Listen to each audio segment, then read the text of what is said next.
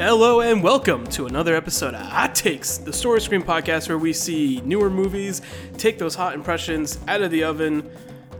Cooking is a metaphor for time and for freshness and for things, and we take those hot, spicy impressions, the souffle, we blow it off a little bit, do a little bit on it, and then we present to you the dish to you listeners. It's a podcast to talk about movies. My name's Robbie Anderson. I'm your host today. Before we break into it, I want to let you guys know that you're listening to this podcast, and that's great. And while you're listening to this podcast, don't forget to like the thing, comment on the thing, and go to storyscreenbeacon.com to look for other things. That's that. It's easy. It's a good place. Yeah. I'm joined by two wonderful folks. Bernadette Gorman-White, how are you? Good. Thank you for having me. Of course. Thank you for joining me. And joined by not a first-time story screen person, but a first-time hot taker, Linda Codega. How are you? I'm doing okay. Surviving the heat. Yeah, it's spicy out there. I have central air, as I mentioned off mic, and living like a king. Truly a lord among peasants. Ooh, did I drop this king? Wow. Linda and I are just living in saunas. Yeah, you guys are spicing up. Well, I mean, that's the way it's been done for thousands of years. So it's true. These guys are au natural. Oh boy. Linda, you are on the Try Kai 9 podcast, so some people might know you from there. Yes. But for a first-time hot taker, tell the world a little bit about yourself.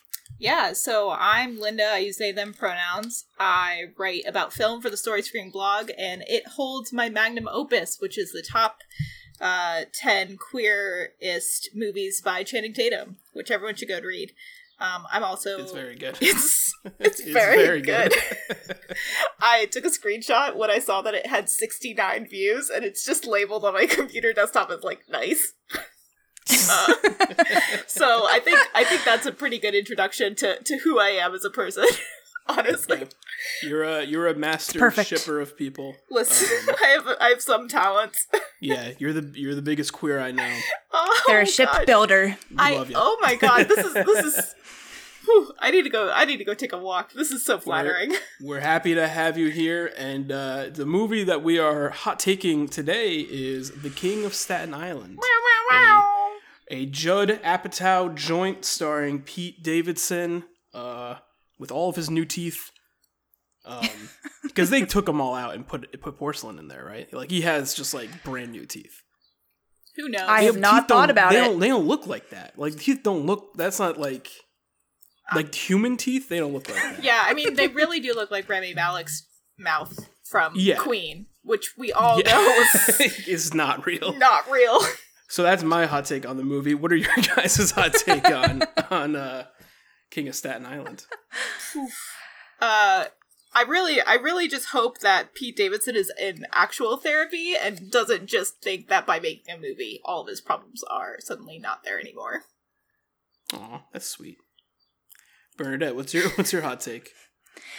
Overall, I liked it. Yeah. But I will say that the first half of the film, I thought it was really interesting and a fresh take from Judd Apatow, because I feel like he usually sticks to more of a formula. Mm-hmm. And I felt like the first half of the film was lacking that formula, and I liked that.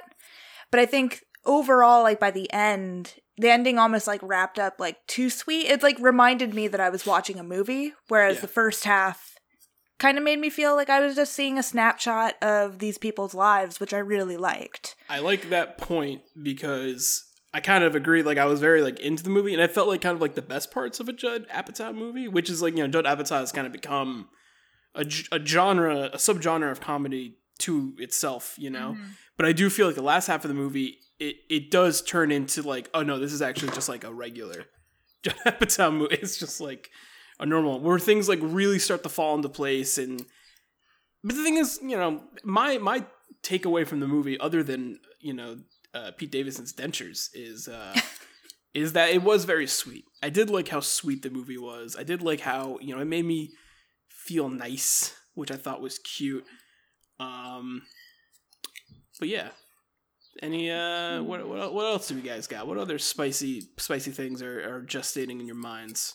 So I'm still debating whether or not I liked it, honestly, because I feel like it's one of those films that for the first, you're watching one, like you said, you're watching one movie for the first hour and a half, and then you're watching another movie for the next hour, and I'm like, this length is so indulgent, and it's just like it just feels very like selfish and self-aggrandizing, and sort of knowing that like Pete Davidson, this is a very, I hope this is still spoiler free, but like it's pretty well known that this is kind of like semi-autobiographical for Pete Davidson. Yeah, I think that's the conversation about the movie as a whole. Yeah. Mm-hmm. Yeah. So I think it's one of those things where this definitely feels more like he was just trying to work through some shit in a way that I felt was like it just feels like too, I don't know, it's one of those things, it feels like a fantasy, right? It feels like too personal, and then at the end of it just feels like too kind, too nice, and I'm like, he was such a dickbag like the whole fucking movie, and now he's like, this is the ending he gets? I don't know. I'm still on the fence about whether or not I liked it. There's some things he does in the movie that really doesn't jive with its lackadaisical tone. Mm-hmm.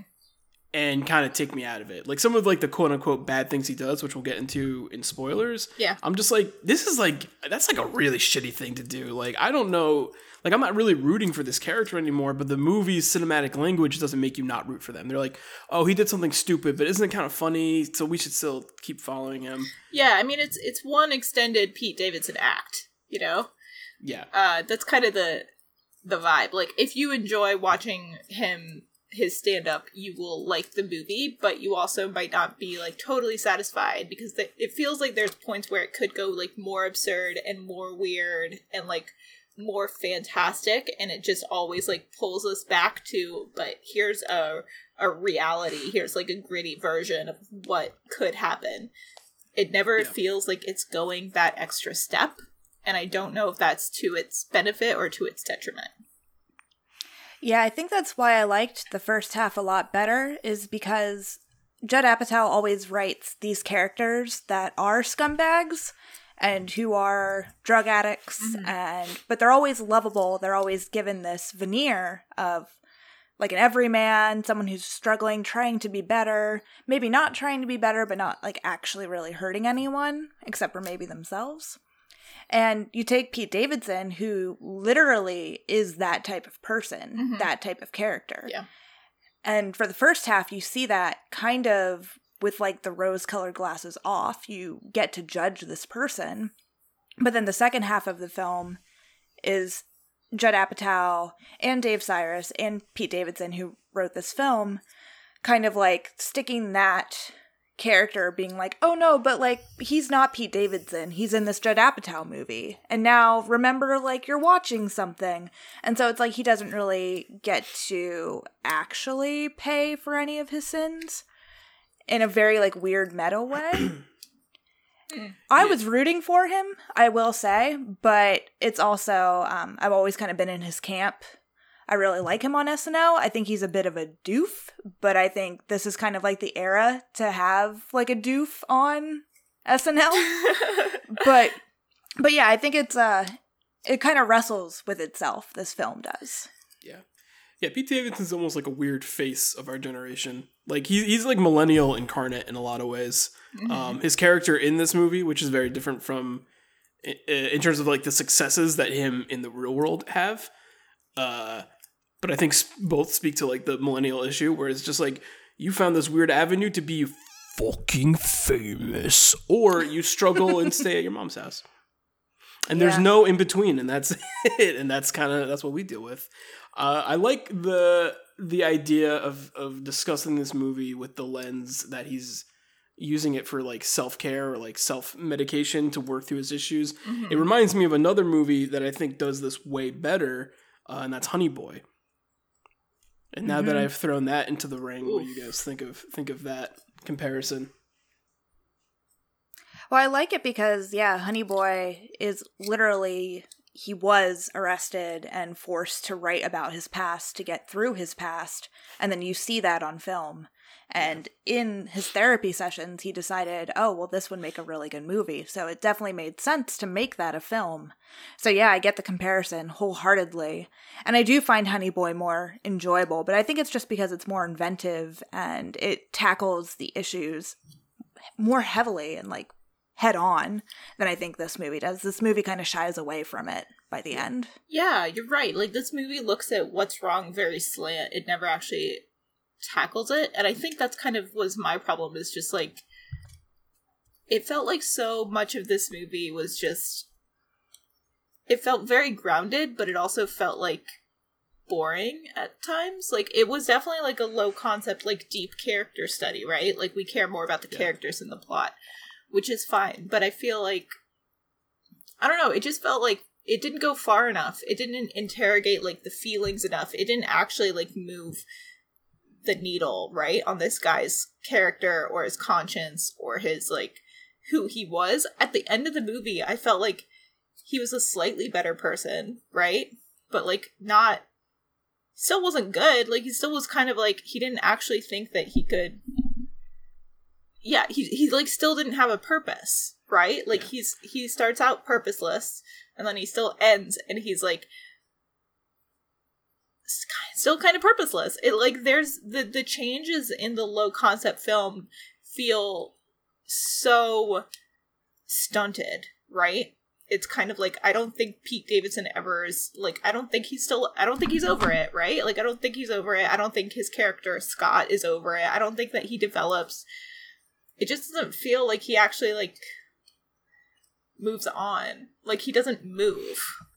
Yeah, I think there's a lot of examples to kind of solidify what you're saying.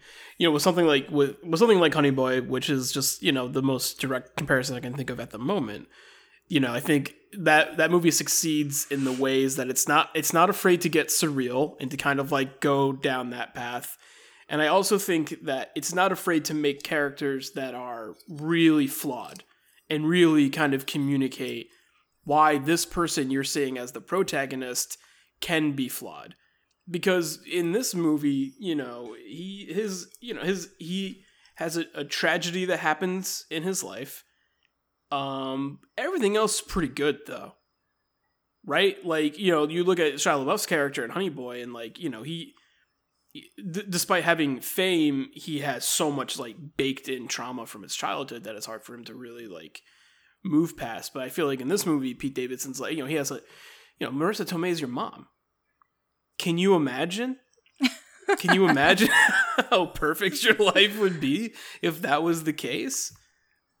Yeah, it definitely really highlights how difficult it is to have a death as a parent affect your child at such a young age. Mm-hmm. And I wish they would have leaned into it more to show how much of an enabler she was, but how she was struggling too. And yeah, they didn't really get into that very much at all. It was very much on the surface. Yeah. I was definitely very interested in the sister character, whose name escapes me right now. But I thought that, like, her motivations and her story was much, like, I felt like she was much more interesting than he was, right? Like, it's sort of, like, not spoilery to say that he's kind of a dirtbag a lot of the film. And she seems to, like, when she like constantly is trying to help him out and make him better and like not pushing to like change him, but just being like, look at what you could do, look what you could be, like look where you could end up. And I think that her journey as a person who like cares very deeply but like ultimately recognizes that like he's not my responsibility, it's out of my hands. I think that kind of character process is much more interesting than like Scott/Pete's character, like the way that she took responsibility for like, well, I can't leave you alone because I'm worried about you, you know. I think I think her journey I would have been more interested in than his. Her side of the story feels the most relatable, right? Even I think if you're in Pete Davidson's character's shoes, I think her side of the story still feels like, if you identify more with that character, I still think she feels more relatable. Because I think we've all had people in our lives where they don't want to get help and you still really care about them. And it's so hard for you to kind of do that dance of just like, I can't invest all of my energy into you because you're going to throw it away. Right. And we both know that. Like we both understand, you know, I think if you ever had like a family member or friend who's like ever been super into drugs, like it's very similar to that thing where it's just like, I need to move on with my life, but I love you and you're not going to seek help and you're not going to get help yourself if you don't want to do it. And it's like, yes, see ya. It's like, okay. Yeah. I guess that's the way that works. I think my last comment about that is like, he felt very, especially at the very beginning of the film, his character felt very abusive and very manipulative. And I think that's probably what soured me from the beginning, is because like he used very clear like gaslighting tactics, and he used very clear like deny something and then blame someone else and then like shift attention. Like he did the sort of very clear things that like people who are manipulators and people who are abusers and like emotional and who cause emotional harm that they do, and he just sort of replicated those behaviors over and over and over again. And it was really hard for me to like feel compassion or connect with him or like even like root for him, even in the beginning when he's like kind of a lovable goofball, you know? So I don't know. So all of that sort of combined to make it like hard for me to get into the film and also to like connect more with like the sister character. Yeah, I feel like they lampshade a lot of those things that you mentioned by making him like just seem stupid at times. So it's like, oh, he doesn't know he's doing these things, but it doesn't really, you know. Linda, you saw through the bullshit, you know. Yeah, it just felt like bullshit. He does seem very self-aware. Yeah, he says it multiple times. Mm-hmm. Before we break into spoilers, I have one more like criticism on the movie that's like spoiler free, and I think that's like interesting to talk about. And I think it's a criticism that a lot of Judd Apatow movies have. The movie's too long. Ugh. It's too long. Yep. I think definitively it is too long. And I think a lot of his movies suffer from that. I saw a tweet the other day that someone was just like, King of Staten Island is 2 hours and 17 minutes long. And someone was just like, well, they called that an Apatow hour. And it's like, that's very funny. Yeah, it's a bummer because if the second half would have been like the first half, that would have been great.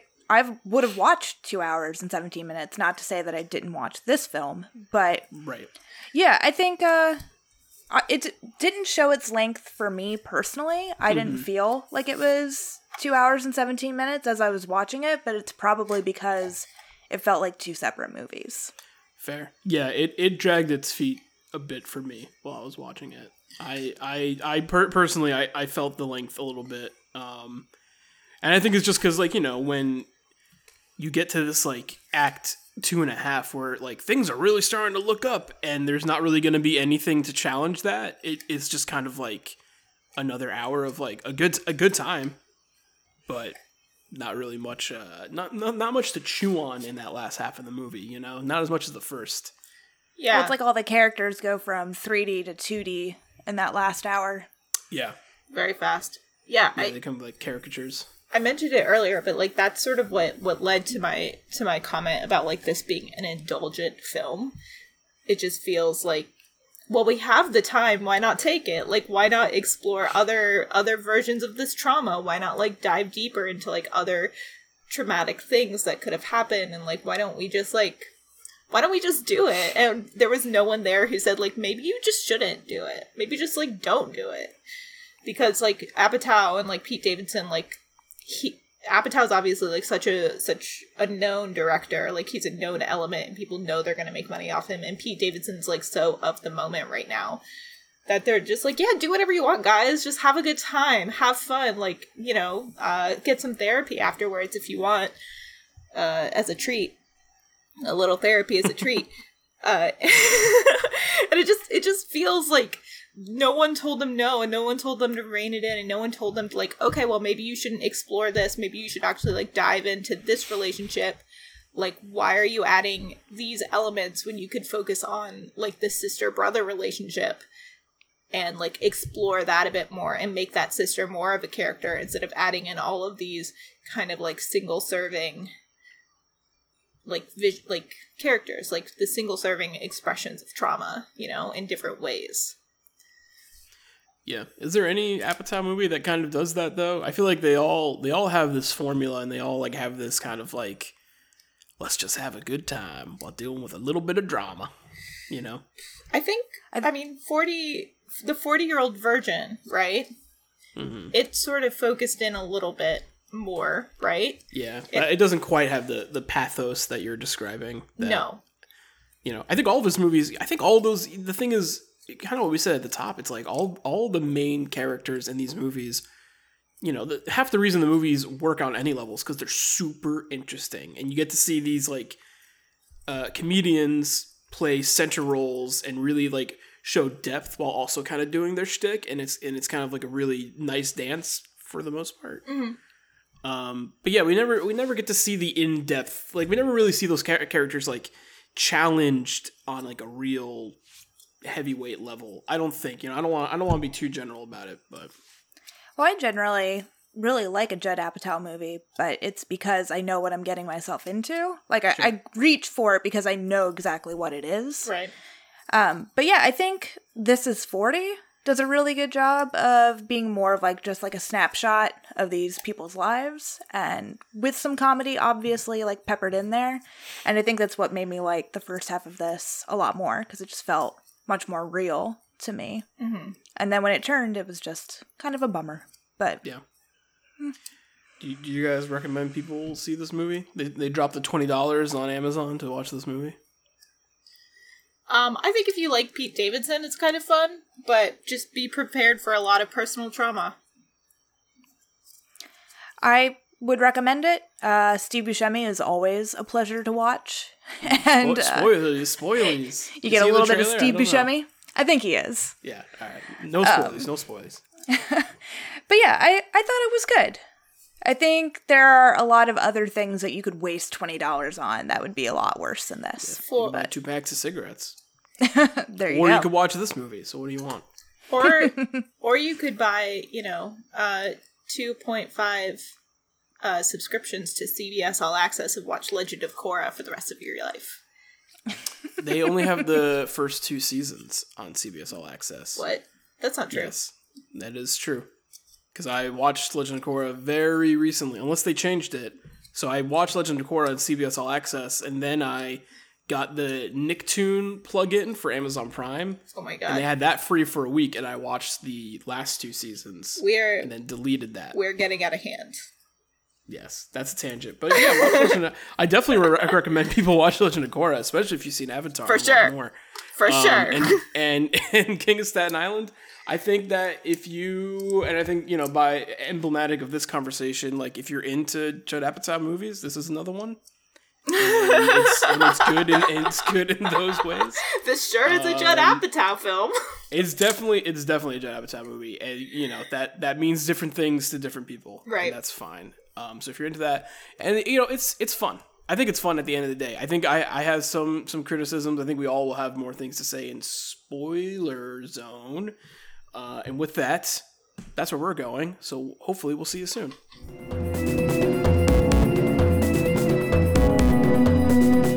And welcome back. We are in the spoiler zone. Spoiler zone. The ASMR part of the podcast where I tell you who dies. Please stop. I'm begging you to stop. Never will. Can't stop. Won't stop. Oh my god. I'll stop. So we're in the spoiler section. I changed my mind. So quick. Yeah, it's actually, Linda brought up a good point about stopping. We're in the spoiler section. This is the part of the podcast where we talk about who dies or who maybe makes a smooch. Who doesn't make a smooch. What are some moments you guys have in your brains that you want to jump into? Off the bat. I thought I really liked the character Igor. I thought he was really funny. Scott's very short friend, but I found it so weird that the 2 scenes that you see him in their smoker's den their drug den. I love those scenes. Oh my gosh, I know those people. Like, yeah, you've met them in my life. Yes. I know people who are exactly like that. So I've been on that couch. Yes. Yeah. Exactly. So I think that's why I really liked it at the beginning of the film, but I found it really odd that they made all these short jokes like at the beginning, and I was like, I don't know, is he that short? I have no idea. And then when you see him like a couple scenes later, they're playing basketball, and I'm like, why are they playing basketball with this kid? And then I'm like, oh, okay, he is short. Oh, gosh. That's that guy. That scene's effective. A fun fact about that actor is that he is in the Ender's Game movie, which I haven't seen, but I know the characters in the Ender Games movie because I've read Ender Games, the book, which I cannot recommend to you guys because the author's a piece of shit. So you don't need to read it anymore. You just don't need to. Orson Scott Card sucks. But in that story, there's a character who's like known for his short stature, and he plays that character in Ender's Game. Oh, that's funny. Which I thought was funny. But yeah, Bern, I really like those scenes as well. I think those are probably some of the strongest comedic moments in the movie, especially like the beginning when they're like talking about his dad being dead, and they're like, it's fucked up that you brought up his dad being dead, you should apologize. And they're like, he doesn't care. And like, see, that's so good. Those moments where you see Scott's face kind of reacting to it, and you're like, oh no, he does still very much care. Those are the moments where I think Linda probably wanted it to dive further into. It's like, those were the meteor moments that they kind of shied away from. Mm-hmm. Yeah, I mean, it's one of those things that they left so much up in the air, and they left so much up for interpretation, and they left so much up for, like, but doesn't he? Like, they tried to be coy about a lot of feelings and emotions, and they tried to be, like, play off a lot of the ways that, like, Scott felt about himself. And I think that instead of, like, providing a depth to the character, it was a detriment to the film because we couldn't ever actually like connect with what he was actually feeling because we were always like so on the outside of all of it. Like, I think another moment where I saw that happen was when Scott was dropping the kids off at school, and like the woman there was like, are you like talking to the little girl was like, are you okay? And he's like, oh, I trained her in the car, like she's never gonna crack. But that was another moment I'm just like, who took him to school, man? Like, who the fuck took him to school? Like, how does he feel about this? How does he like respond to the fact that like nobody trusts him around anyone? Like, people just don't trust him. And he did it to himself. So there was just so many moments where it was like almost introspective, where it was almost a character study, where it was like almost revealing what he actually thought, and then it just like immediately pulled back. Yeah, it never got there. Never. Yeah, I feel like the movie doesn't want to get it actively, like noticeably doesn't want to go that deep, for reasons that are, you know, maybe people thought it would mess with the tone to go that direction. I could see having a criticism if they do go really in depth in there, being like, oh, the tone's a little weird. But I do think there are probably ways to glide into such a vibe. I think my most critical thing about the movie, and this might be a weird thing to like zero in on. So when Pete Davidson tattoos that fucking kid, right? Ugh. It's like super fucked up to do that. Like, that's like a dastard. In any other movie, that's like a turning point to be like, this character's become the villain. And one of the things that the characters throw around is that this idea of consent, like the kid's consenting to it. It's like, the kid is a minor. Minors that's not how consent works. Like, right. You know, like that, like minors cannot consent to things like that. That's brass tack. That's how that works. And the movie doesn't, the movie's not critical of that fact really at all. It's not even critical of the fact that he does it, you know? It's just a plot device. It's just a plot device. He bears no consequence. And it almost like disgusted me. Like, I was very, like, that moment really kind of shook me out of the movie for a while. And like, you know, I still left it enjoying it enough, but like, I couldn't get that concept and like that critique out of my head. Absolutely. I will fully admit that like when that was happening, I was just sort of like in shock that this was being shown, and that like we were supposed to root for the guy doing it. I like 100% agree with you. That was also like a very weird moment for me, and that was like it bothered me. You are 100% right. I just sort of want to like throw it in that like you are not the only one who like saw that scene and like reacted like, what the fuck is going on? Yeah.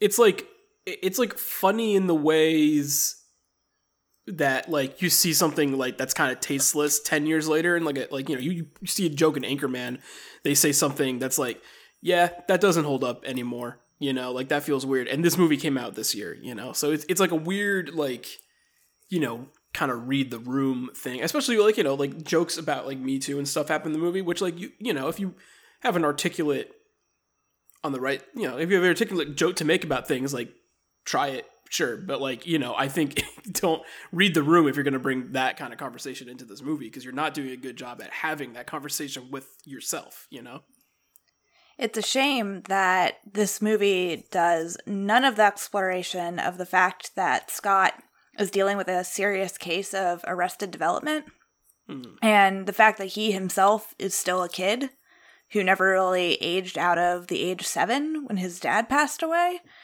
They missed so many opportunities to fully explore what it means to never actually become an adult. Yeah. And his interaction with children is very similar to how people with arrested development handle themselves. But yeah, it seems like to have a scene like that, and then really the only consequence is the dad meets the mom. It's like, oh, okay.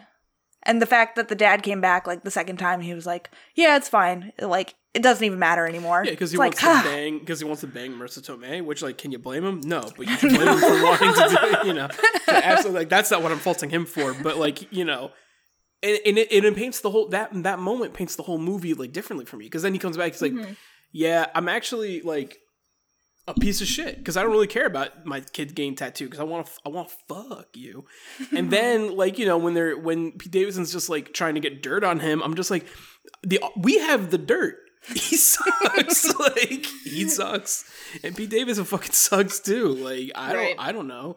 Like, it's like, oh, he does insider trading. Like, yeah, he also let his kid take the L for him to bang Marissa Tomei. God, yeah, you're right. Like that was kind of, it was bonkers, because there's another scene where they're basically planning on robbing a pharmacy, and it's not like they paint it as like, oh, we're just going in to like look around after dark. No, they're straight up going to rob this pharmacy, and while Pete Davidson's character Scott says like, oh, I'm not going to do that, you guys fuck around, do what you want, he literally like 2 days later he's there as like lookout, and that is also never addressed. Like, the fact that he was such a shithead, the fact that he literally like was involved in this semi-armed robbery.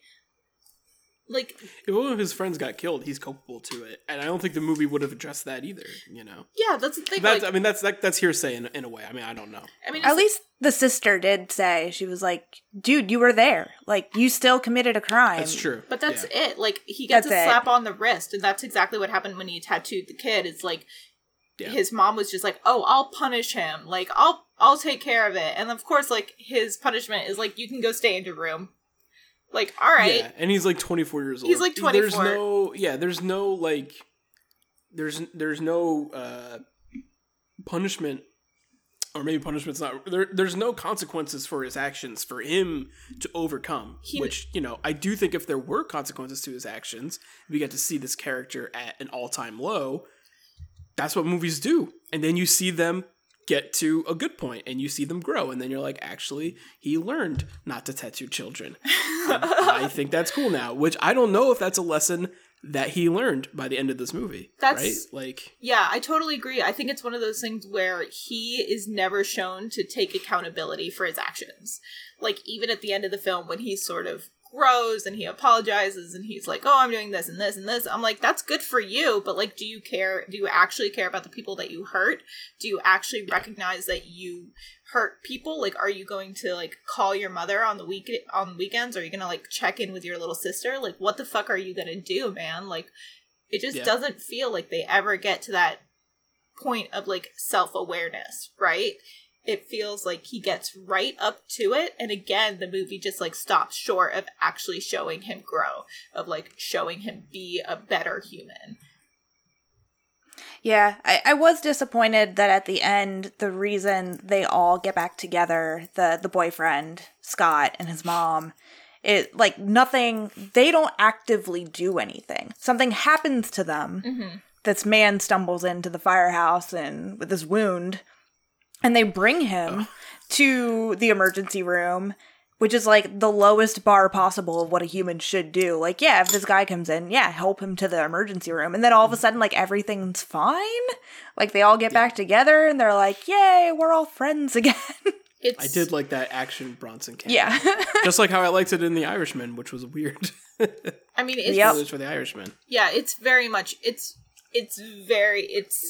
oof, what am I trying to say here? It's so neat, right? Like, it ties everything up. No one has questions. No one has to explain themselves. No one has to like provide answers or accountability. It's just like, here's another inciting incident that no one has to question. And then here's the result that also like doesn't warrant any questions. Like, it feels like trauma bonding without actually like development or growth. And it's so frustrating because that's at the very end of the film. At the very end. And we're just like, so that's it. That's it. He's still a dickbag. He doesn't have a job. He still thinks he can be a tattoo artist. And he's just still a dickbag. He's still just like a giant canoe of dicks. It's not like his tattooing like gets any better, right? No, like, that was it's such terrible. A disappointment. Yeah, I thought it would have been so much cooler if and I think you guys are probably with me. The reveal of the dude's back to be like this magnificent, like really cool tattoo piece that he did. And it's just like, oh wow, he really does have the talent to do this thing. And you see, and you're just like, all right, so you're still not good at it. And you ruined this guy's back and did a bunch of stuff that he said not to do. Again, it's non-consensual. Like, it's just like, oh yeah, I just chose not to listen to it. It's just like, yeah, like you do all the fucking time. Yeah. It doesn't matter. It wasn't funny. I think that's kind of the point here, right? Like, that reveal wasn't funny. It was just like, oh no. It was such a yikes moment, and I think that sort of goes into like my point here is like, he didn't actually learn anything. He still doesn't give a shit about what anyone else wants, you know? He's just selfish. Yeah. Well, I think it's, I think there's a sense of we're looking for a different moral in the movie. Like, we're looking for the moral to be like, how does he come to terms with his shittiness and how does he move on from it? But the movie's point, I think, is how does he get over the death of his father? And that's kind of like it, right? And he gets over the death of his father by, kind of walking in his shoes, by being in this fire department, by learning that his father had flaws and that he was actually very similar to him, and by opening the door to letting this dude fuck his mom. And then that teaches him to be able to love someone again, and he tries to date that girl. It's just so poor Kelsey. I loved her. Yeah, she's fun. I think they'd still be good for each other. I don't know. It's just so I really like her. Like all of that development, right? It happens in the last hour. It's the last hour of the film is his growth and his journey. And I'm just like, so what did I watch literally 90 minutes of him being an absolute fuckwaffle for? Yeah. Why? Yeah, it's the messaging and the thing is, like, I think we're dwelling on these facts, because I brought up like the big thing I didn't like about the movie. And I think, the movie in isolated moments can be a lot of fun, but it as like a full thing, it just kind of like falls apart under the microscope a bit. I think when you look too closely, when you try to like make it actually a nice, tangible understanding of trauma and how you move past that. That's when you're like, not very good. But when you're just like stoned on your couch and you're watching a Judd Apatow movie, you're like, oh, this is great. I was doing that, and there were, like I said, there were a lot of moments I liked. Yeah. I was just like, all right. I think that's kind of a problem when not necessarily when Judd Apatow does this, but when like young comedians and young authors try to tackle their own story without like being objective about it. It just really felt, a lot of it felt immature. Not necessarily because of the content, but of course, like, that's part of it. But because of the way that the story developed and the way that the characters moved through the story. I think that was what really, like, felt stunted, you know? And it felt like the work of a 26-year-old, which, you know, Pete Davidson is. Like, we can't fault him for that, but, like, maybe someone else, and even, like, with Sirius and Apatow, like, helping co-write it, like, maybe someone should have edited it, like, a little bit more, right? Like, it just, I think that's kind of my feeling about it, is, like, yeah, it feels like an immature Judd Apatow film. Yeah. I think, you know, with comedy movies, sometimes they don't feel like a whole story. They feel like a bunch of sketches kind of strung together to make a story. For sure. I think this movie suffers from that a little bit. Mm-hmm. But not as much as the other ones. But I do think that's something that's like going on here. And I think that's just something when you have like a lot of sketch writers like write for film, even though like Kyle Mooney wrote Brigsby Bear. That came out a few years ago, and that movie is great. And it doesn't feel like, you know, Kyle Mooney is if for those who don't know, is a writer for SNL, but like, you know, he was able to write something that was like very cohesive and a film first and foremost, you know. While this feels like, you know, you could break it down into like a few like larger scale like SNL skits, and then you kind of just like, you know, with some emotional undercurrent connecting it all together. Yeah, I also don't really enjoy when the redeeming qualities, or where you find out like this character was awesome because he was also doing a bunch of coke. Like the scene where they're talking about his dad and like coming out of like the roof of the car and then like making out with a cop, and I know that they're buddies and that's kind of part of the joke.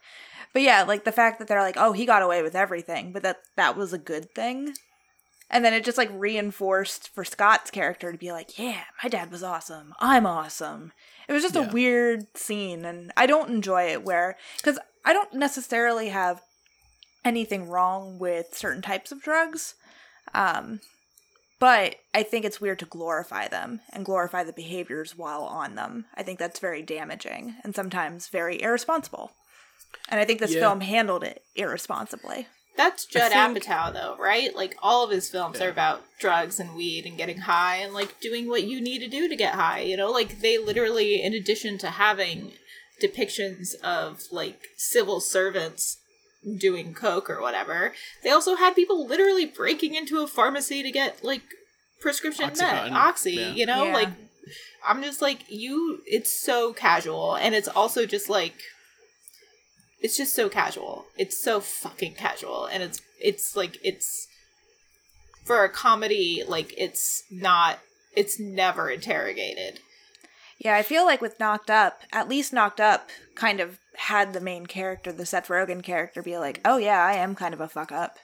And he does kind of give up his stoner ways. That's the thing, like, there's a way you can have your cake and eat it too. You know, you can have those scenes and those jokes, which, like, you know, I don't think anyone's saying to, like, not have those subjects in the movie, but it's like, if you're not critical of it, then it's like, well, then what's going on here, you know? I think when it comes to like Pete Davidson learning that his dad kind of had similar mannerisms to him, like I do think there's something to be said about your parents gatekeeping their funnier stories about them, and then when you get to find them out as an adult, it's always like really cool. And you know, if I found out my dad did like a bunch of coke, we kind of think it was pretty fucking funny, you know, because especially if you've ever met my dad, that'd be super weird. But you're also not a character in a film. That's also true. Yeah. So and the thing is, like, I do think again, you could have your cake and eat it too in the world of film, where it's like you can have that scene, but maybe maybe the story is just like, yeah, your dad died because you're so fucking hopped up on coke, he just ran into this like building that's on fire. But I think it's because it's semi autobiographical, because it is pretty similar to Pete Davidson's story to some extent, that they tiptoe around having the characters be fallible, Yeah, so I did a quick Wikipedia dive into this. Ooh, the deets. I did. So Pete Davidson's father died during the 9/11 attacks. Mm-hmm. Oh. Yeah. Okay. And he was a firefighter. But basically, like, that, the background is the same. Like, the trauma is the same. When Pete Davidson was 7, his firefighter father went into an unsafe building and died. Like, it's very, very sad and very traumatic and very upsetting, but it's also just like, yeah, that's exactly what this film is. Like, it could not be more clear that Pete is working through shit in this film. And I don't know if any other Judd Apatow film is quite as directly about an individual's trauma as this film is. They feel like they can be. But I think that's also like kind of the strategy in making a lot of those movies. They feel so relatable, Yeah, but the fact is that, like, it's Pete Davidson. Like, I can never actually connect with Scott, because I'm like, it's Pete Davidson, guys. It's Pete Davidson. And he's even like, oh, I have Crohn's and X, Y, and Z, and I'm like, Pete Davidson has Crohn's. And then it's like, there's like nothing about this character that feels like a character. It feels like Pete Davidson. And I think that kind of bothered me a little bit too. Because I mean, like, I like Pete Davidson. I think he's kind of funny, but like at the same time, I'm like, that's why you watch this film, is to like watch him be a dickbag. He's doing his shtick, that is for sure. There's not a lot of times where he feels like he's not being exactly who he is. Yeah, it's really what you. But I also think that's what you're signing up for too. I also think that's part of the appeal of the flick. For most who would be into this, We are not. I don't think necessarily the intended audience for this movie, because I don't think this movie is like super meant to be critically analyzed. But who knows? I definitely feel he was kind of going towards more of that angle than like his normal romp, especially considering he barely had any of the repeating actors. I don't think Steve Buscemi has been in any of his other work, so I think all of these actors were fresh, I think, for this film. If I remember correctly. Except for Maud, his daughter, who plays Claire, the sister. Yes.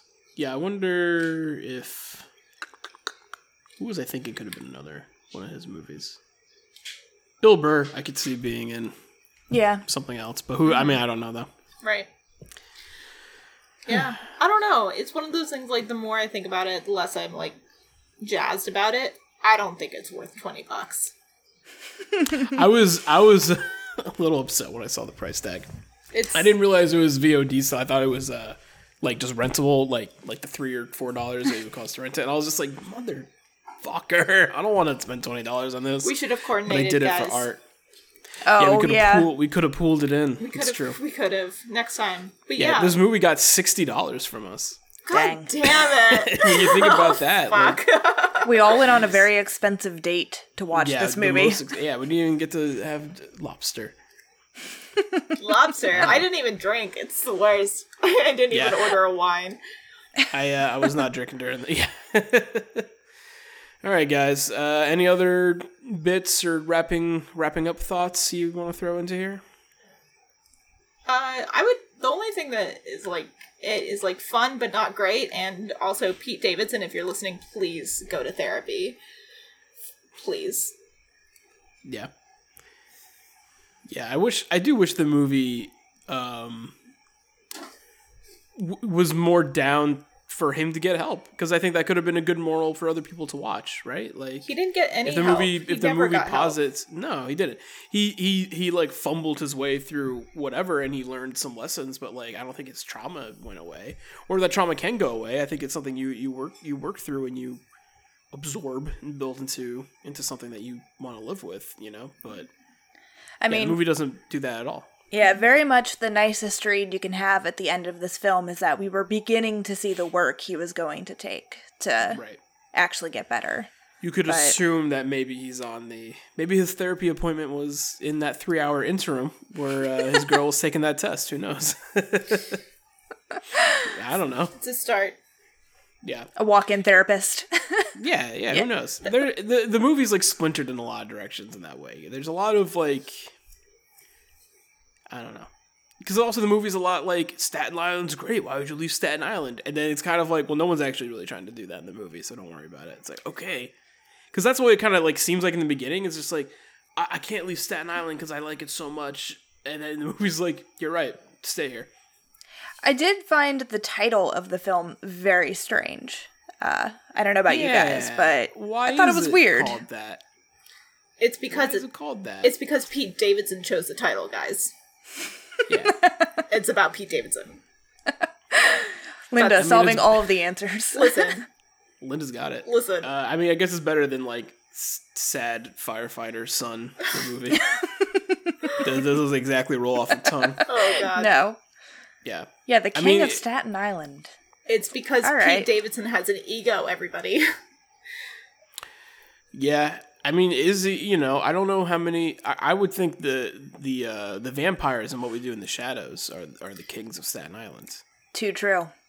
I'd argue. Too I true. would argue that, and I don't know if they're in this movie or like if they're canon in the world of King of Staten Island. So I guess here's the thing: we don't see a lot of like night happening. So they That's could true. be. So they could be out and about. These movies could be happening simultaneously. Wow. And there's no scene where Pete Davidson's just like, yeah, and there's these fucking vampires that live in this house. My dad's dead. Oh my god. It would have been Talk like so that. funny if they would have gone to that graduation party and it would have been the house from Wow. Imagine. What We Do in the Shadows. And she says, I love this house. Honestly, That's guys, very good. imagine if instead of like Scott's father dying in a fire, he like actually got killed by vampires. Plot twist. Oh my gosh. Honestly, Well, that means, you know, then it's a revenge movie. honestly, I think we've just made this movie like 3 times better.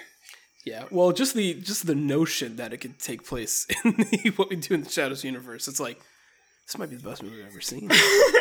I don't know. Like, Just like that inherent possibility, like Yeah. Guillermo could be around the corner, and we the love think that. pieces we could write of, you know, is it canon that What We Do in the Shadows is in the same universe as King of Staten Island? We should develop like a whole 5 working reasons. theory of like other Staten Island films and seeing if we can just tie them into King of Staten Island to make the film better.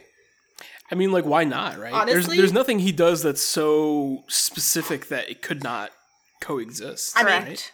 Yeah, there's nothing. This could that's another problem I have. Like, this movie could take place anywhere.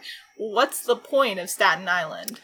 I think like the caricatures of some people, and you get Marissa Tomei to like have a really like lame New York accent, Okay. and but it's surface level. Like, don't get me wrong, he could be king of Long Island, and it'd be the exact fucking same, or king of Nassau County, because those places are if it's a Venn diagram, Nassau County and Staten Island is a perfect circle, and that's just that. I mean, it could literally be any sort of like kind of suburb of a big city. It could be Fairfax, Virginia, you know? Like, it doesn't I mean, it could be anywhere, and that I found that like a little frustrating and a little silly. Like, Maybe they're too afraid to shit on Staten Island too hard, even though they're like definitely shitting on Staten Island, as everything that takes place in Staten Island fictionally does. Like, that's the joke. that's the joke. That's the thing, right? Like, if they had actually like made it full on like his father died in the 9/11 attacks, all right, that like places it more, and that makes it a more interesting story, because like you have this sort of like national myth that you're dealing with, in addition to like being like, and you know what, some of those heroes just have dirtbag sons.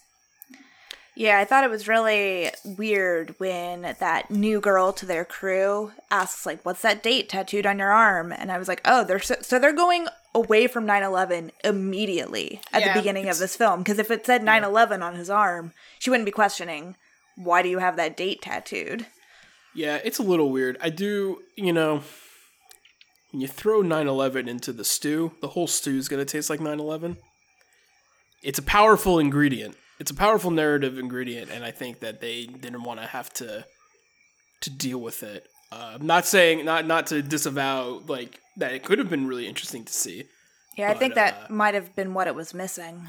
Yeah. I think that's exactly what Burns just said. Like, I think that's kind of that's kind of what's wrong with the story, is that it never actually goes there. It never goes far enough. It doesn't interrogate itself enough. Like, it doesn't try, you know? It's one of those things, like, they want to focus so much on some things and not other things that they don't realize that by focusing on what it does, it takes away from the story. Like, it doesn't make it better that he died in a random house fire rather than in 9/11. And I think that that's kind of the problem, right? Like, it just doesn't go far enough, and it doesn't care to. And it's like, oh, we're just going to ignore this part of our story right now. Yeah. He didn't tattoo a child. Don't worry about that. He didn't die during 9/11. Don't worry about that. Yeah, well, it makes, like, his... Same vibe. It makes his, like, rant when he's, like, super critical of the fire department at the Yankee game. I remember that scene just feeling really weird. It's just like, because I've never like known someone to be like, firefighters suck for this reason, and I'm always like, I don't know, the ones I've met are pretty nice. But for someone to be have such a bad taste in their mouth because, you know, it took away his dad, I get that angle that I think they're going for. Like, that makes sense in the context of the scene. But I just thought it was weird. It's just like, oh, he really hates the fire department. Like, it just felt a little strange, you know?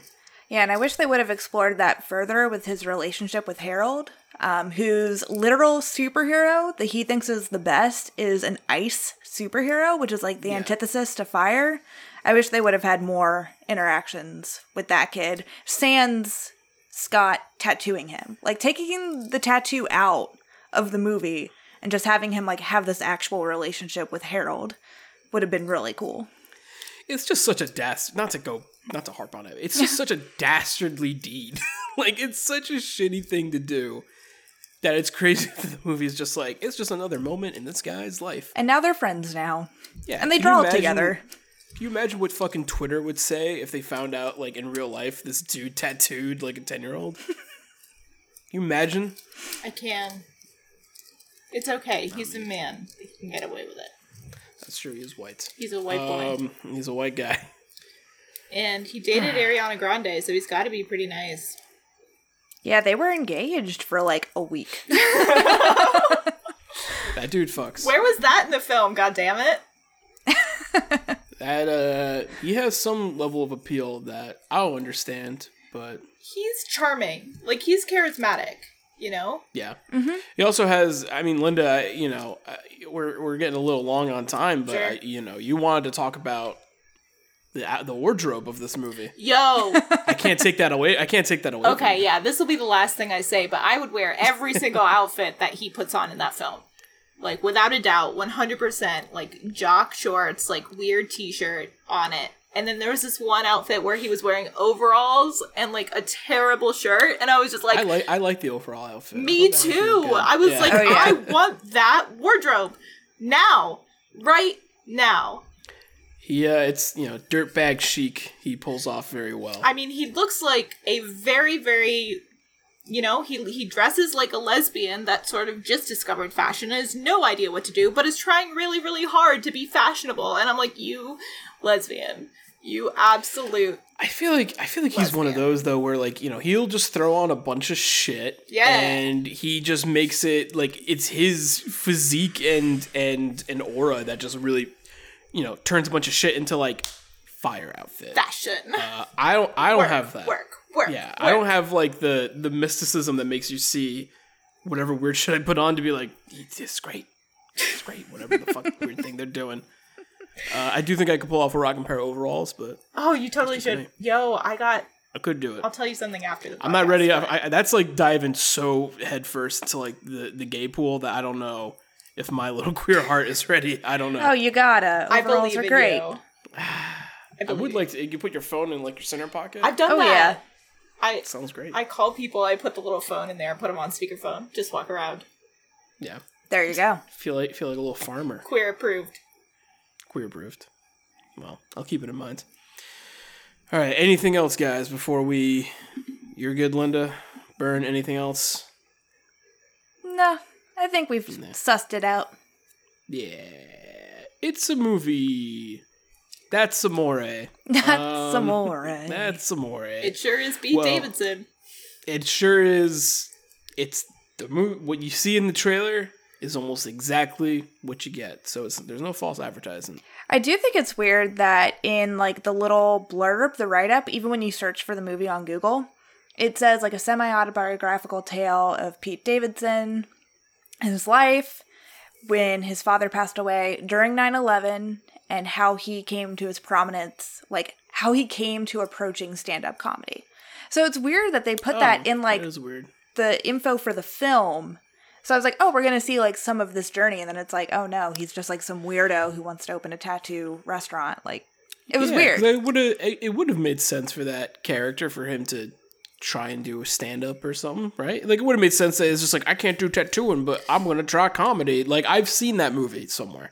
Because, again, I will like just restate that the film never actually goes into it. It just doesn't go far enough. It just doesn't care. It's like almost it's almost an autobiography. And then it's just like, but we can't be too real. We can't get too real up in here. It's a Pete Davidson joint. Yeah, so a little bit of false advertising. But maybe that's to like throw people off the scent. I don't know. Things to get people in. I don't think anyone... Pete Davidson's someone who seems like he's fucked up, right? Like, it's like when you hear about like Shia LaBeouf's doing the semi-autobiographical movie, you're like, you mean the guy who's like does all that fucked up shit? Like, you mean that guy? I heard he went to rehab, and there's like 3 interviews online where he goes crazy. I want to see a movie about that. And then it's good. And then it's great. And it's really good. But it's also like very meditative on exactly those issues. And it goes into like the shit, you know? Like the bad shit. Yeah. Where this movie just kind of like, it makes the bad shit a comedy set piece. So then it doesn't like... Yeah, I think my last moment here is going to say like, the movie doesn't actually care about itself. It's sort of like, it cares about Pete Davidson and his like reputation and like his vibe, but the movie doesn't actually care. And I think that's where I like sort of got hung up, is that it does not have it doesn't have an investment in itself. It only is invested in Pete Davidson. Well, yeah. Yeah, I think maybe the people who made this film were just too close to the film. They couldn't see it for what it actually ended up being.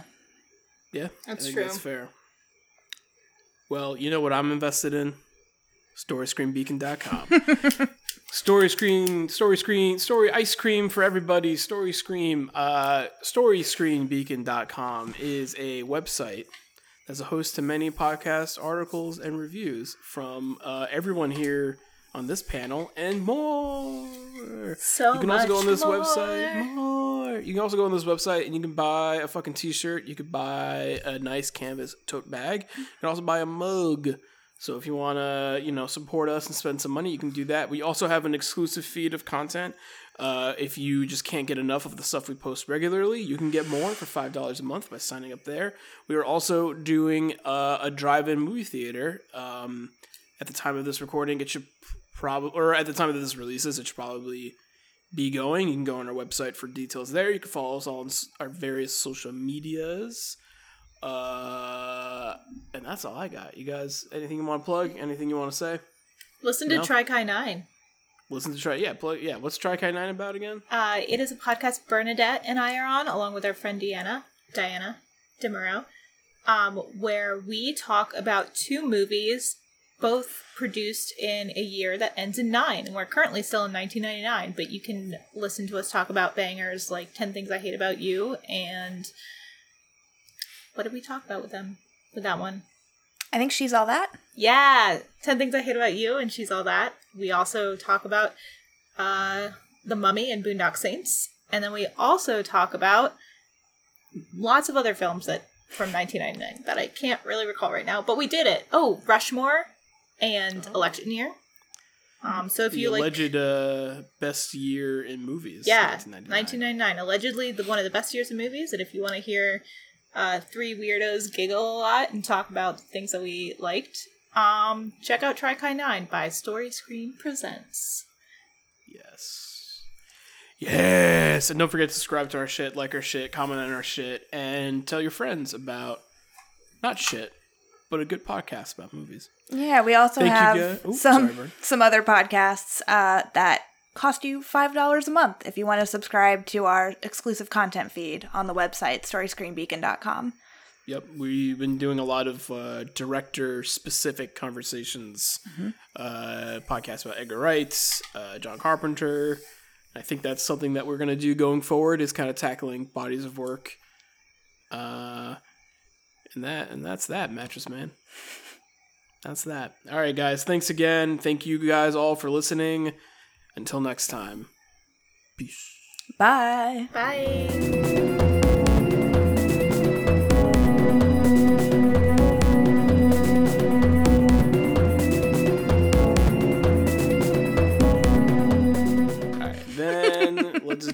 We'll go back. Does anyone need to take a break or anything?